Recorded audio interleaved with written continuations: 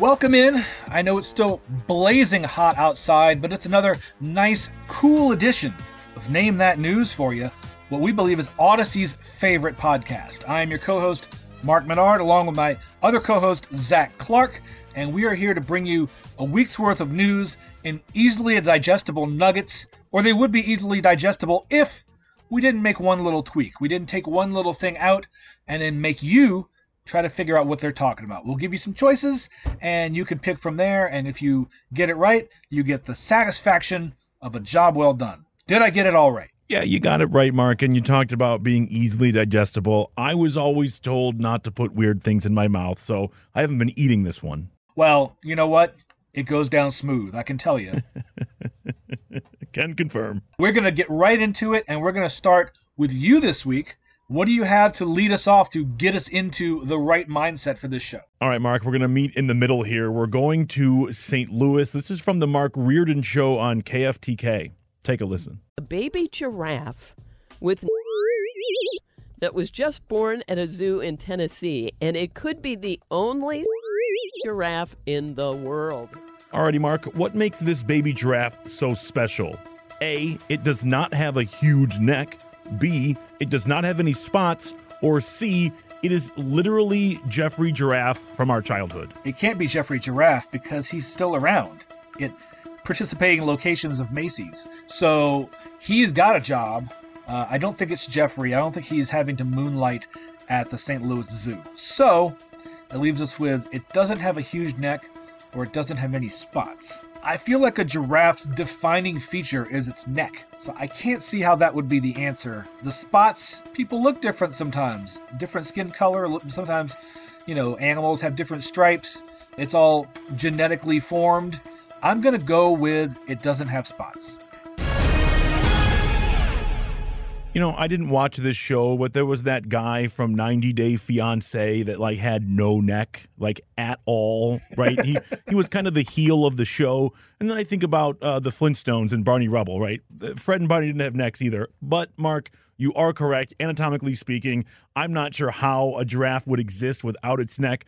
For what it's worth, though, they say that this might be the only giraffe in the world to not have spots. So it turns out that the spots are almost as common as the neck itself. I didn't know that. Wow, that's very interesting. We're not supposed to learn things on this show, Zach. Oh, crap. Sorry. Disregard. Bathroom joke. Disregard everything you heard, and we're just going to move on to my first question of the week, coming to us from KRLD in Dallas, where a certain famous restaurant is starting to get a little tight in the pockets because of the economy. It's about $100 million this year. So even though it feels like a ton of relief based on what we've seen, food prices starting to come down, there's still a lot of other pressures in the business that we've got to overcome. So what much beloved sit-down food franchise is feeling the pinch of the economy? Is it A, Applebee's? Is it B, Chili's? Or is it C, Roscoe's Chicken and Waffles? Now, I've been to all three of these places, including the original Roscoe's in Southern California. And look, Mark, for what it's worth, as long as you know what you're getting yourself into, both Applebee's and Chili's are awesome. As long as you understand what it is and what it is not, especially when it comes to happy hour, A-okay. This question is tough because it's like the Costco hot dog, right? So few things are recession-proof or inflation-proof. I'm going to say Roscoe's Chicken and Waffles only because Applebee's and Chili's are so close to each other that I can't separate them. So I'm going to say C. That is incorrect. It is, in fact, Chili's baby back ribs. Chili's is feeling the pinch. Those Southwest egg rolls might be going up in price a little bit. So get yourself ready. But like you said, if you walk in knowing what you're getting yourself into, great experience. When we were in college, Applebee's happy hour was like a lifesaver. You could eat and drink for a nominal amount of money when you didn't have a lot. I have a lot of fond memories of that experience. I have nothing bad to say about either one of those places. Did you have an Applebee's buddy where it's like the twofer and you split it? Yes. Did you have a go-to Applebee's buddy? Yes. Yeah, one of my roommates. Yeah, absolutely. It was great. Excellent. That's how you do it. Yeah. That's how you do it when you're on a budget like you are in college. I still remember those days, even though they're quite far in the past at this point. Well, speaking of budgets, Mark, this next clip, this person's not going to have to worry about a budget, I don't think. This comes to us from our friends out west, KNX in Los Angeles. Anaheim Angels superstar Shohei Ohtani. He won't be pitching again this season. Yeah, Ohtani was on track to earn a dollar contract. Alrighty, Mark, how much money could Angels superstar Shohei Ohtani make on his next contract? Is it A, $500 million? Is it B, $750 million? Or is it C, $1 billion? And now the folks out there can't see it, but I did the Dr. Evil thing with my pinky, just so you know. He did. I can vouch. He absolutely did. So, baseball contracts are famously inflated to an enormous amount of money. I always look forward every year to Bobby Bonilla Day in the summertime. July 1st. July 1st every year, because his contract was such, when the Mets were losing money thanks to a pyramid scheme they got involved in. That guy named Bernie Madoff. You may have heard of him. The Bernie Madoff scheme.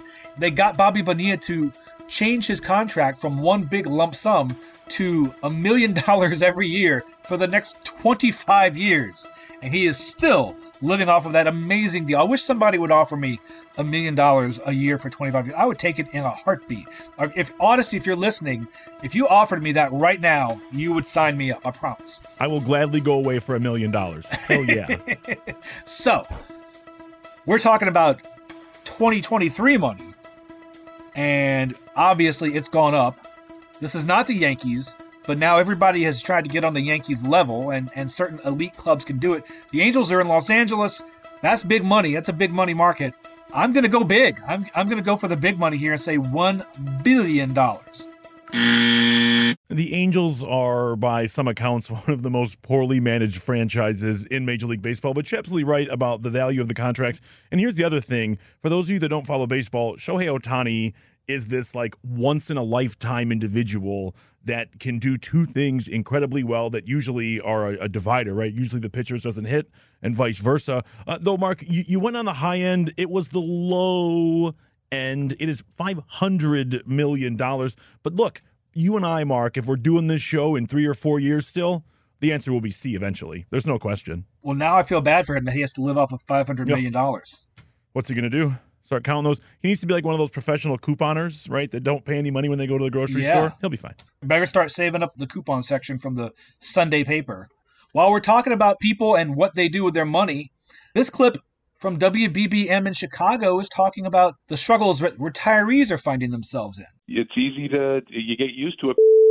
So just the idea of replacing a is something that people often struggle with. So what is it that retirees are finding it tough to replace? Is it A, their home? Because we know a lot of them move into those swank assisted living communities where they can hang out with the other old folks and have parties and all that good stuff. Is it B, their paycheck? They're just used to getting that paycheck every couple of weeks, and now they're on the Social Security and it's a little bit less. Or is it C, do they miss that sweet, sweet workplace lunchroom camaraderie? So I'll admit, Mark, I do work in a building, in an office. There's other people around me. I don't eat lunch we have a kitchen. I don't eat lunch there. So I don't know much about the lunchroom camaraderie. You know, the home thing, I feel like so often older people are complaining about how much space they have. And I'm like, must be nice. But I think it's going to be B here. And I've been getting a paycheck like most of us, for a long time. It's a steady thing. It's how I budget. It's how I plan. It's how I live. That would be, not working would be great. Not getting a paycheck would be weird. I'm saying B. You are correct. It is the paycheck. People have trouble adjusting to not getting that paycheck every couple of weeks. And like you said, getting everything right, maybe having a little money left over to have a good time in between. And it's a little tighter now because you don't have the paycheck. You don't have that workplace money coming in, and Social Security is a little bit less than maybe what you were used to living on. Yeah, inflation's a real thing, man. They're feeling the squeeze too. So now that brings us to the point in the show that we call the cliffhanger question of the week. What is it, you ask? I will tell you. The cliffhanger question of the week is a question just like all the other questions, but we don't answer it right away. We make you stew on it. We make it burrow into your brain. We make you think about it for a week because we want you to come back. It's what we call a hook in the business. So before we move on to this week's cliffhanger question of the week, we have to remind you about last week's cliffhanger question of the week, and finally give you that answer you've been waiting for 7 days. It was Zach's, so we'll defer to him and let him remind us what we talked about last week. Yes, to quote the great American philosopher Nelly, we're going back to the loo. This clip comes to us from the Mark Cox Show on KFTK in St. Louis. Take a listen. In a moment that proves parents need to keep track of their children, a young boy let himself be so he could become, and the results were nasty. Alrighty, Mark, what happened to this kid? A, did he allow himself to be poisoned to gain superhuman powers? B, did he allow himself to be bit by a spider so he could become Spider-Man? Or C, did he allow himself to be operated on so he could function like Inspector Gadget? All right, so I've been thinking about this for a week. I do have 2 young children. I have a 7-year-old and a 4-year-old. And I know what they can get into. I know how their minds work sometimes. What I also know is that not a lot of young kids these days know who Inspector Gadget is. So I'm going to toss that one out. Despite the Matthew Broderick film of the 2000s, didn't catch on. So it's just not a thing for them right now. The person they do know who it is, Spider-Man. Spider-Man is timeless. Spider-Man has gone through many reinventions on the big screen in the past 20 years and just keeps coming back for more. And now, of course, the Marvel Cinematic Universe seems to be the only movies making any money until Barbie came along. So I'm going to say that he was trying to be Spider-Man. Final answer, locking it in. I'm going with Spidey. Mark, I too have a 7-year-old, and currently his big thing is Miles Morales, who is one of the people in the Spider-Man cinematic universe. And you were correct. The answer is A.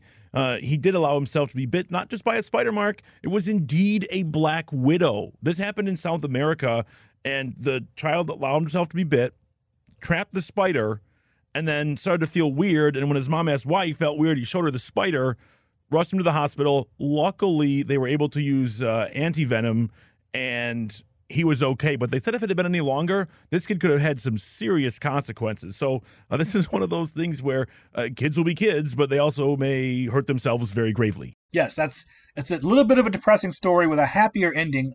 I will bookend it with this. Spider-Man, Inspector Gadget, both elite level theme songs. Oh. And you can think about that. Well, now I'm not going to be able to get either one of them out of my head. So why don't we just move on to the cliffhanger? Let's move on to this week's cliffhanger question of the week. It comes to us from WBBM in Chicago, where apparently it is hot, hot, hot. The produce extra humidity. They provide more moisture to the atmosphere in its area, making the dew points go higher, making the heat indexes potentially worse. So what's producing all this heat and humidity in the Midwest? Is it A, cornfields? Is it B, the Great Lakes? Is it C, Bears fans amped up for the NFL season? So, Mark, of course, we won't answer it this week. We'll give the folks a week to think about this. I can tell you this, though, as a Midwest resident myself, and I'm in Michigan, which is the Great Lakes state, we got water all over the place, and it can make things sticky. We also have a lot of cornfields. That's true here in Michigan as well.